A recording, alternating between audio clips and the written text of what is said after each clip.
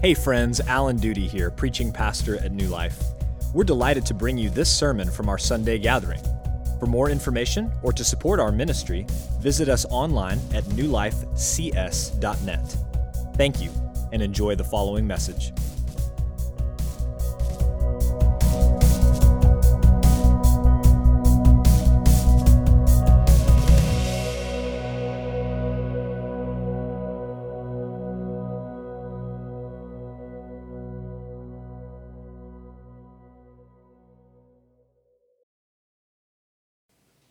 God has made some fascinating creatures, hasn't he? You ever heard about that beetle that mixes the stuff in its backside and shoots an explosive charge at things trying to eat it?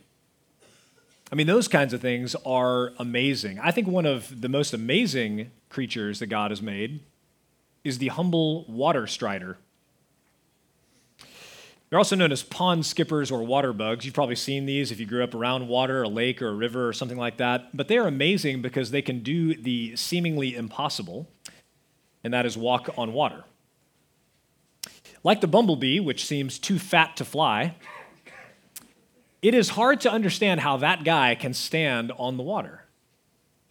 But God has created those insects with thousands of microscopic little hairs on their legs. And each one of them is scored. There's a little groove which allows air to be trapped and allows them to exploit the surface tension of the water molecules and walk across the water. They also feast primarily on mosquito larvae, and so they are great to have around. I wish we would have had them last night when we were being eaten alive. Don't they seem more numerous and larger this year than any other year? I don't know. It's like the allergies are worse, the mosquitoes are worse. Maybe the end is near. Well, in today's text, Jesus is going to do what is humanly impossible. He's going to walk on water. But he doesn't do this as kind of a circus trick or something to just impress the people who get to see this. Rather, this is further evidence to back up his claim that he is who he says that he is, the Son of God. The one who has authority to judge, the one who has authority over life. Now, to get into the background of this chapter, just to remind you where we've been, at the beginning of John chapter 6, Jesus and the disciples were both exhausted from a long season of ministry, and they were looking forward to a time of rest. So they went to the far side of the Sea of Galilee, and they were looking for that rest. Remember, Jesus had just learned that Herod had murdered his cousin, John the Baptist. The disciples had been preaching and healing and casting out demons. Everybody was so tired. They were so busy they didn't even have time to eat. And so they get across the Sea of Galilee looking for that rest, and instead, what do they find? Thousands and thousands of people waiting for them, hoping to hear a word from Jesus. And so he spends all afternoon into the evening teaching them. It gets late, and the disciples say, "Send these people away to go buy something to eat." But Jesus insists that they provide something for them to eat. So he takes 5 loaves and a couple of fish, and he multiplies them into enough food to feed those thousands and thousands of people. Now it's very late at night. Neither Jesus or the disciples have had any rest still, the rest that they were pursuing and looking for. And so I want to go over to Matthew's account and take a look at how Matthew frames this situation. Take a look at Matthew 14. He writes, "Immediately he made the disciples get into the boat and go before him to the other side while he dismissed the crowds. And after he had dismissed the crowds, he went up on the mountain by himself to pray. When evening came, he was there alone." And that takes us to our text this morning, John 6, 16 through 21. So let's pick up in verse 16. "When evening came, his disciples went down to the sea, got into a boat, and started across the sea to Capernaum. It was now dark, and Jesus had not yet come to them. Jesus fed those thousands of people somewhere near the town of Bethsaida, which is kind of on the northeast corner of the Sea of Galilee. And the disciples are traveling west across the sea towards Capernaum. It's about 5 or 6 miles away by boat. And Matthew records that after Jesus left his hometown of Nazareth, he made Capernaum, he and his disciples, their home base. And so every time they went for rest, every time they went back to just take a brief season away from ministry and the demands of ministry, they often went back to Capernaum on the northwest side of the Sea of Galilee. So it makes a lot of sense that after this long and demanding season that they've just had, that Jesus sent the disciples back to Capernaum for rest. And depending on exactly where they were, as I said, it's about 5 or 6 miles away by boat. But I want you to pay attention to the end of verse 17. Look there again. It says this: "It was now dark, and Jesus had not yet come to them." Now, on the one hand, these are simply facts. It's late at night, so it's dark outside, and Jesus had not yet come to them. If you've ever been on a boat in the middle of a lake at night, or if you've ever been on a cruise ship out in the middle of the ocean, you know that there's dark and then there's on the water dark. And if you've ever been out on a boat where it's totally cloudy in a storm and you can't see the moon, you can't see the stars, it is so dark on the water you can barely see your hand in front of your face. And that's the situation here. It is dark. And Jesus hadn't come to them because he was still on the mountain praying. And John wants to be sure that his readers and we ourselves understand that Jesus is not in the boat with them. So those are the facts. But on the other hand, like all good historians, John is communicating something to us by what he chooses to present and how he chooses to present it. He's telling us something with this statement. He's doing more than just presenting facts when he says, "It was now dark, and Jesus had not yet come to them." You may remember at the beginning of our series, and we covered John chapter 1, when John presents Jesus as the light of the world. And he talks about the fact that light and darkness are symbolic of spiritual realities, that light represents truth, and Jesus is the light of the world. So the disciples are rowing in the dark, and Jesus has not yet come to them. Spiritually speaking, they are in the dark. They have not fully understood who Jesus is, even after all they've seen. And when Mark presents this exact same situation, he confirms this interpretation. After he records this event in his gospel, take a look at what he writes, Mark chapter 6. "And he got into the boat with them, and the wind ceased. And they were utterly astounded, for they did not understand about the loaves, but their hearts were hardened." Friends, this is a picture of every person at some point in their lives. We are rowing in the dark, and Jesus has not yet come to us. Take a look at 1 Corinthians chapter 2. Paul says, "The natural person does not accept the things of the Spirit of God, for they are folly to him, and he is not able to understand them because they are spiritually discerned." When we're born, we are born dead in sin. Every part of us has been affected by sin and the fall. Our bodies and how they work, our minds and how we think, our hearts and what we desire. Every part of us has been affected by the fall. That's the nature of man after the fall. We are all rowing in the dark. And what Paul tells us is that the natural man does not accept the things of the Spirit of God. They are foolishness to him. We don't accept them, and we can't understand them because they are spiritually discerned. This is just what Jesus told Nicodemus just a few chapters ago in John chapter 3. Look again at that interaction between Jesus and Nicodemus. "This man came to Jesus by night and said to him, 'Rabbi, we know that you are a teacher come from God, for no one can do these signs that you do unless God is with him.' Jesus answered him, 'Truly, truly, I say to you, unless one is born again, he cannot see the kingdom of God. Unless you're born again or born from above, as that can also be translated, you can't even see the kingdom of God. Jesus says that which is of the flesh is flesh, that which is of the spirit is spirit. Unless you're born again, you can't even see the kingdom of God. Guys, this is the point that John is driving home again and again and again in his gospel.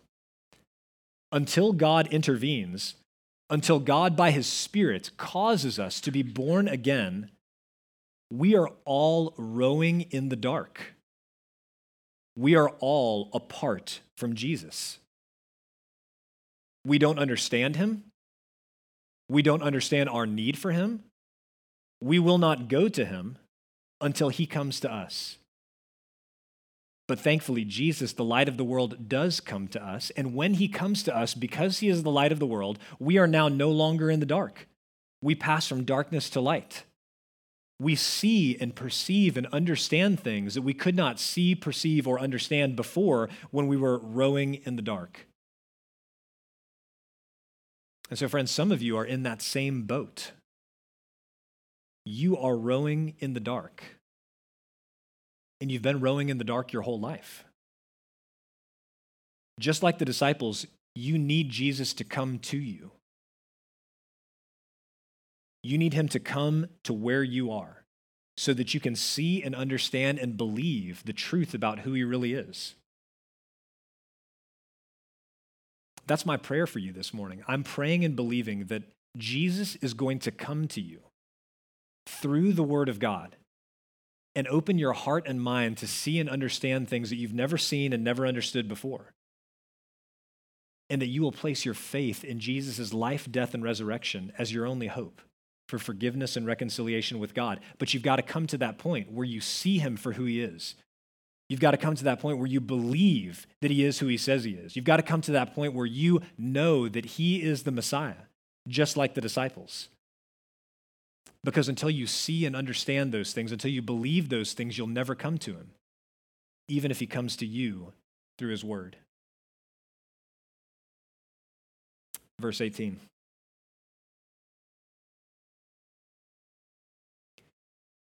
The sea became rough because a strong wind was blowing. The Sea of Galilee is surrounded by pretty large hills, and it's 650 feet below sea level.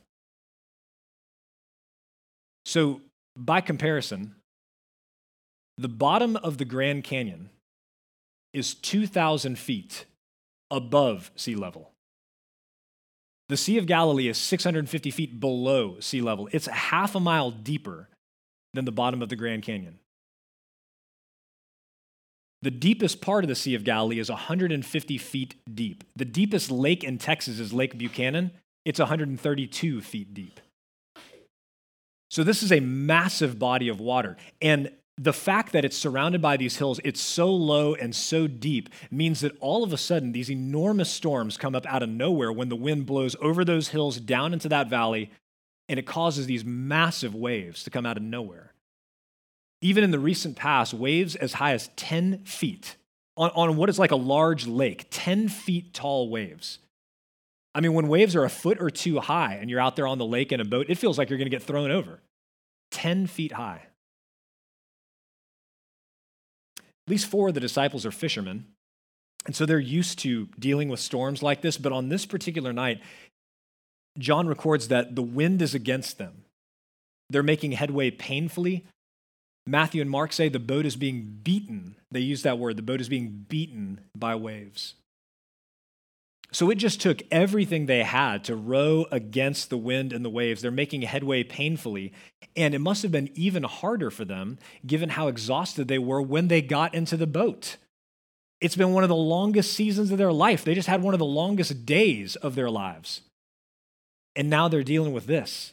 5 or 6 miles. You ever rowed 400 meters on a rowing machine? I mean, you'll keel over and die. 5 or 6 miles in that kind of weather. Verse 19. When they had rowed about 3 or 4 miles, They saw Jesus walking on the sea and coming near the boat, and they were frightened. But he said to them, "It is I, do not be afraid." Then they were glad to take him into the boat, and immediately the boat was at the land to which they were going. If it's accurate that the disciples started off about 5 or 6 miles away from Capernaum near Bethsaida, then if they've rowed 3 or 4 miles, they're somewhere between 50 or 75% away from their starting point. They're out in the middle of the lake somewhere. And this is really important because you'll hear people say that Jesus just appeared to be walking on the water. It just looked like he was walking on the water. Actually, he was kind of in shallow water near the shore, and because it was dark and everything else, they thought he was walking on the water, but he wasn't actually doing that. But friends, if they've traveled 3 to 4 miles away from their starting point, they are in the middle of the lake that's 150 feet deep, in the middle of a storm. And they are terrified when they see Jesus walking toward them. That's not hard to understand why they would be frightened. I mean, I love Matthew's account of the event. Take a look at Matthew 14 again. And in the fourth watch of the night, so this is 3 a.m. to 6 a.m., in the fourth watch of the night, he came to them walking on the sea. But when the disciples saw him walking on the sea, they were terrified and said, "It is a ghost!" And they cried out in fear. I mean, I would just love to hear the disciples tell that story sitting around together. They probably told that story for years afterward, like who screamed the loudest, who wet his tunic. You know? It's seawater. I mean, you have to think that anyone would be scared seeing someone walking towards you on the water in the middle of the storm, in the middle of the night, coming toward your boat. It's a terrifying experience. But backing up for just a moment, we can't forget the disciples are exhausted and they're badly in need of rest.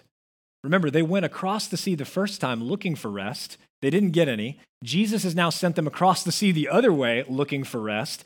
And now they're in the middle of a storm.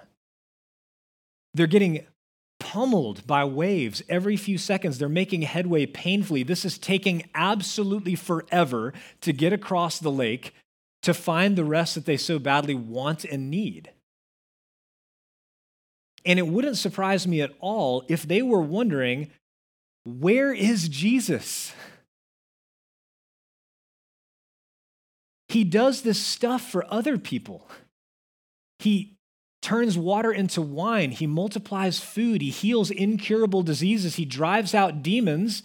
And here we are, the guys who serve him and serve with him day and night. He knows how tired we are. We're in the middle of this sea, in the middle of this storm, and he's nowhere to be found. Why can't he help us out? I think about David's prayer in Psalm 13. How long, O Lord, will you forget me forever? How long will you hide your face from me? I mean, can you relate to David? Have you ever asked those questions or wanted to ask those questions? How long, O Lord? Will you forget me forever? How long will you hide your face from me? We know that the disciples could relate because before Mark records this exact event that we're talking about in Mark chapter 6, a couple of chapters earlier in Mark chapter 4, he records a very similar event where Jesus and the disciples are on the boat again. Take a look at Mark 4. And a great windstorm arose, and the waves were breaking into the boat, so that the boat was already filling. But Jesus was in the stern, asleep on the cushion. And they woke him and said to him, "Teacher, do you not care that we are perishing? Don't you care?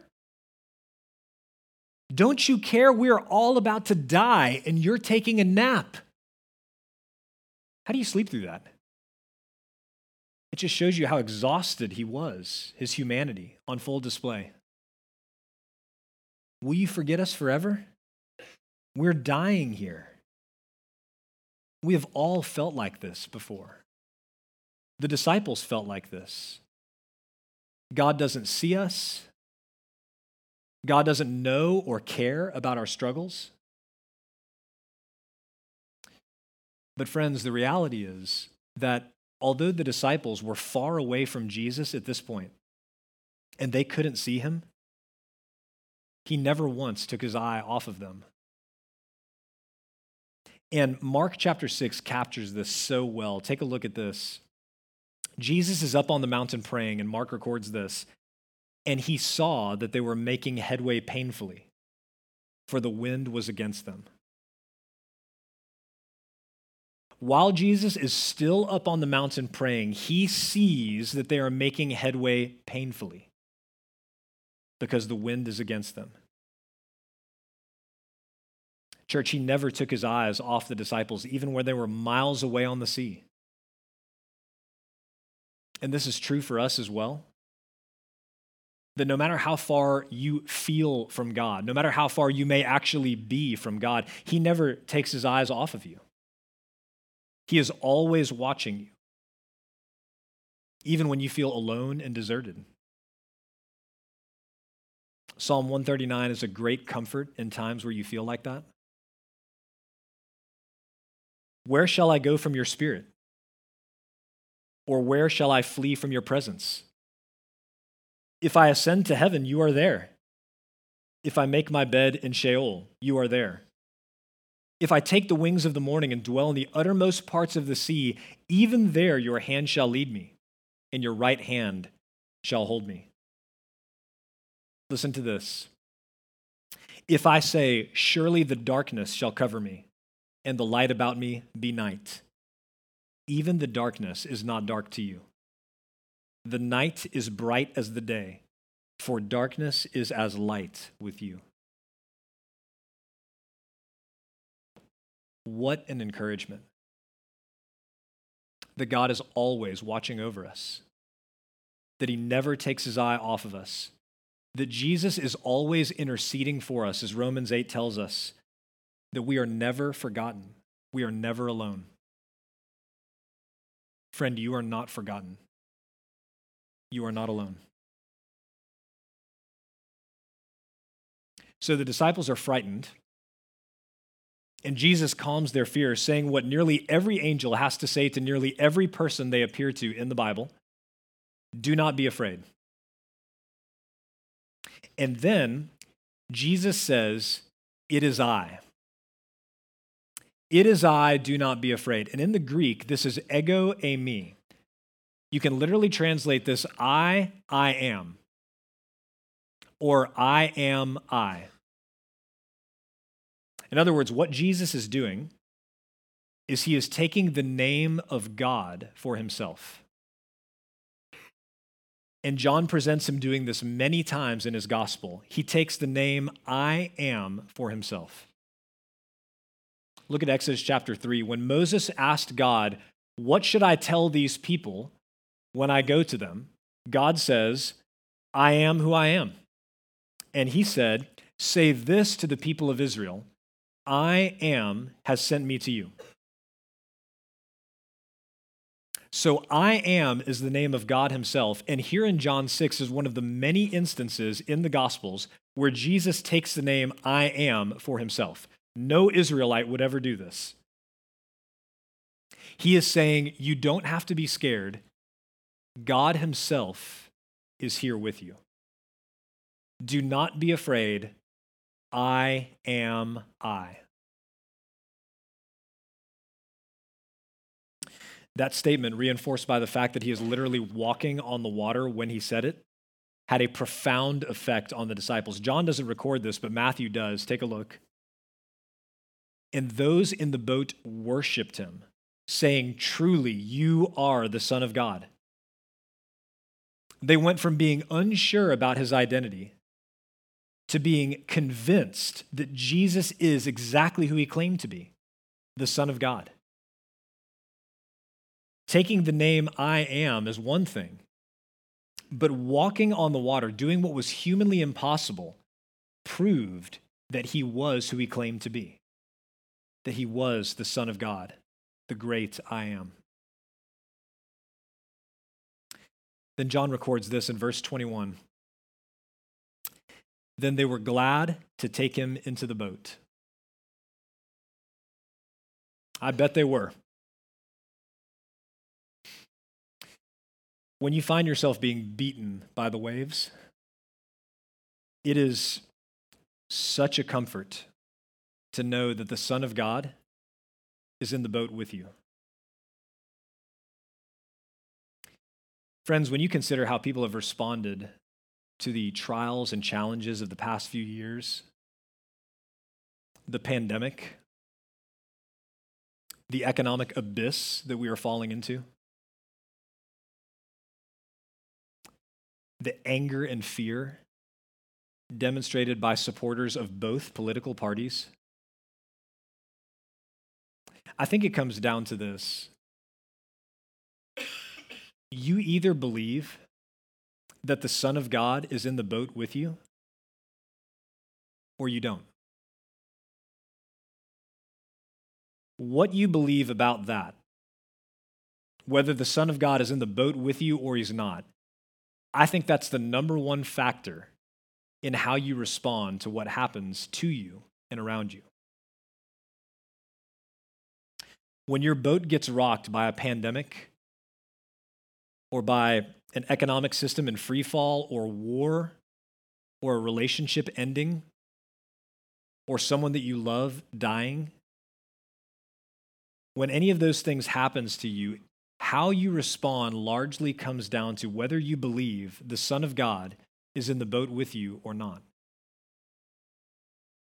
Because if you don't believe that the Son of God is in the boat with you when those kinds of things happen, then you're going to respond by isolating yourself, hoarding your resources. You're going to stop trusting and loving other people because you have to look out for yourself. There is nobody that you can turn to. No one is going to watch out for you but you. But if you believe that Jesus is in the boat with you, you are still going to feel afraid when these kinds of things happen. That is only natural and normal for human beings to feel afraid when these kinds of things happen. You are still going to feel afraid. But we don't have to respond out of that fear and act as though we have no one to turn to, no one who can help us. No one who will never lose sight of us, no matter how far away that we seem to get from him.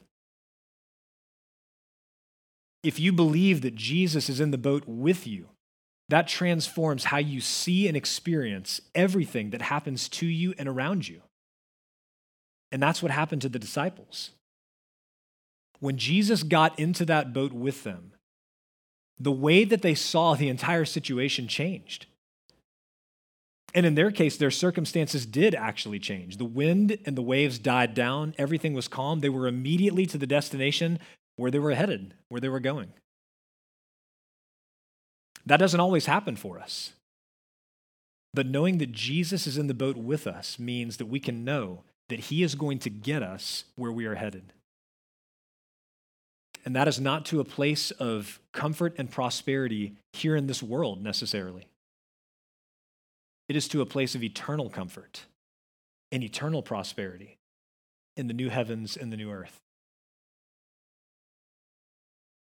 Church, we've had some tough years, as I think just about every church has. Our boat has been rocked by various trials and challenges.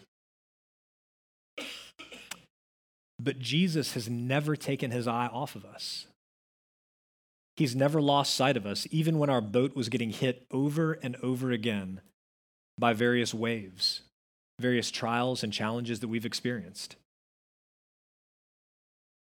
He was in the boat with us then, and he is still in the boat with us now. He is going to get us where we are going. We never needed to be afraid, and we don't need to be afraid today because we can trust Jesus, the great I am, the Son of God, fully and completely at all times. He knows what is best, and he does what is best, even when we are afraid and confused by what's going on inside of us and around us. That's a reminder that I've needed many times over the last few years. I know I'm going to need it again and again in the next season. As many of you know, our church provides sabbaticals for our pastors every 6 to 7 years. And it's been 6 or 7 years since my last one. And so I'm going to be taking a sabbatical starting in just a couple of weeks for a large portion of the summer. And in ministry, sabbaticals are extended times away from regular ministry so that we can focus on rest and spiritual renewal and personal development. And so my sabbatical begins officially 2 weeks from today, but many of the elders and I are going to be traveling next weekend to a conference, and so this is going to be my last Sunday preaching for some time. I'm so very thankful to God that you all are providing this season of rest and refreshment for us, and I thank God for it, and I thank you for it.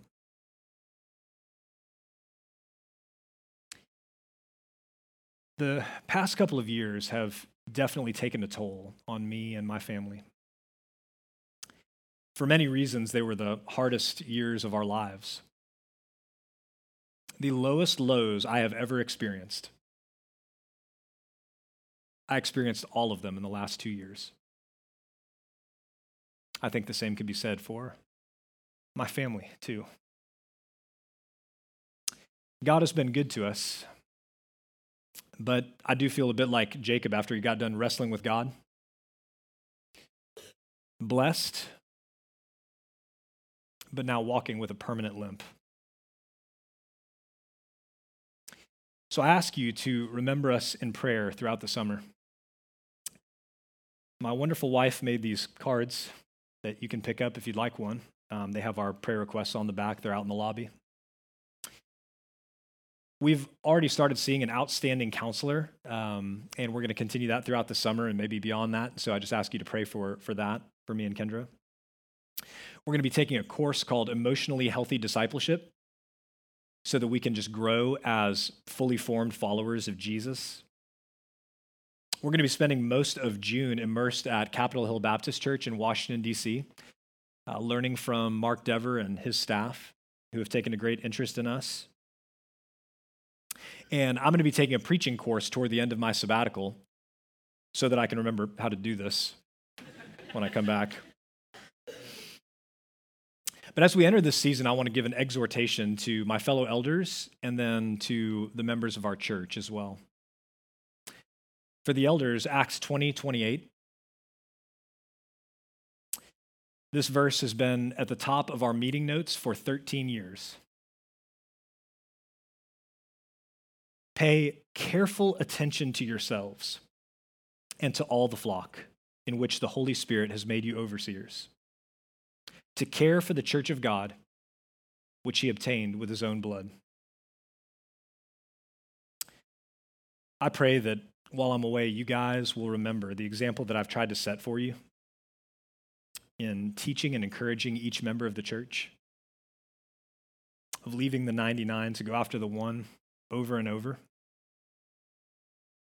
Keep a close watch on yourselves while I'm away and continue to love and serve the flock of God entrusted to your care. For all of you, the church body, 1 Peter 4:8-11. Above all, keep loving one another earnestly, since love covers a multitude of sins. Show hospitality to one another without grumbling. As each has received a gift, use it to serve one another as good stewards of God's varied grace. Whoever speaks, as one who speaks oracles of God. Whoever serves, as one who serves by the strength that God supplies, in order that in everything God may be glorified through Jesus Christ. To him belong glory and dominion forever and ever. Amen. I pray that all of you will remember my earnest love for you,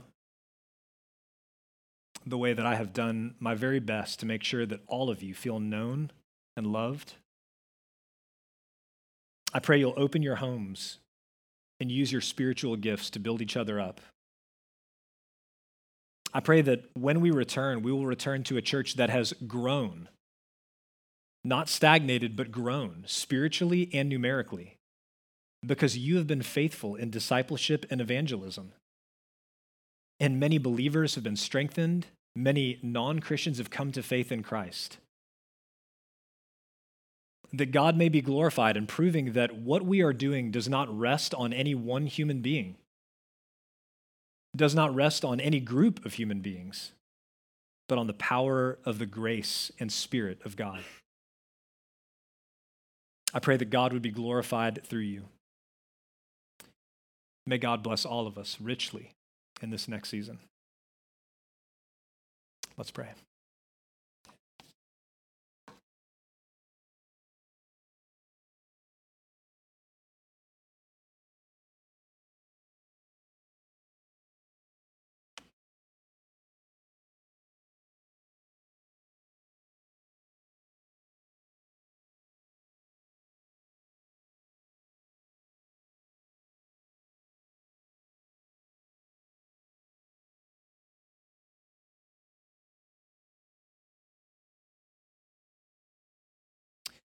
God, we are so thankful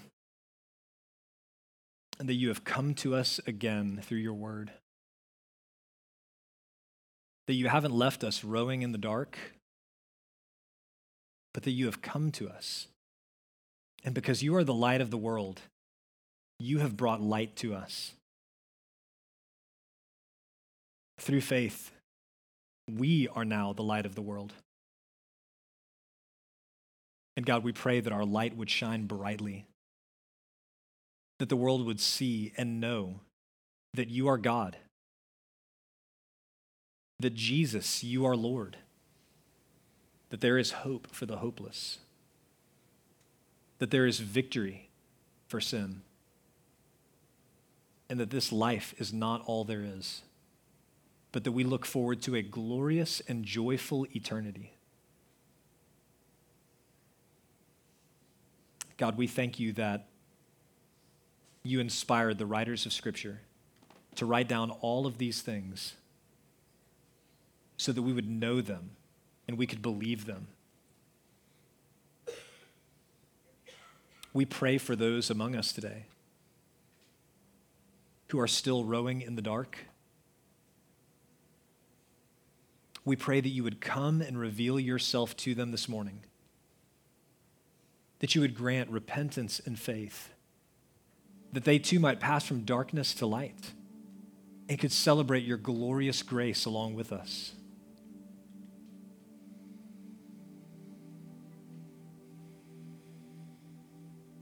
God, we pray for our church and our church's ministry this summer. Would you bless us and keep us? Make your face to shine upon us. Be gracious to us as we go, many of us, different ways. We pray that you would help us to remember each other in prayer. Those who are able to get together, we pray that we would do that regularly, encouraging each other, building each other up, not neglecting to meet together. God, I pray that the church would go after those who are missing, wandering, lost.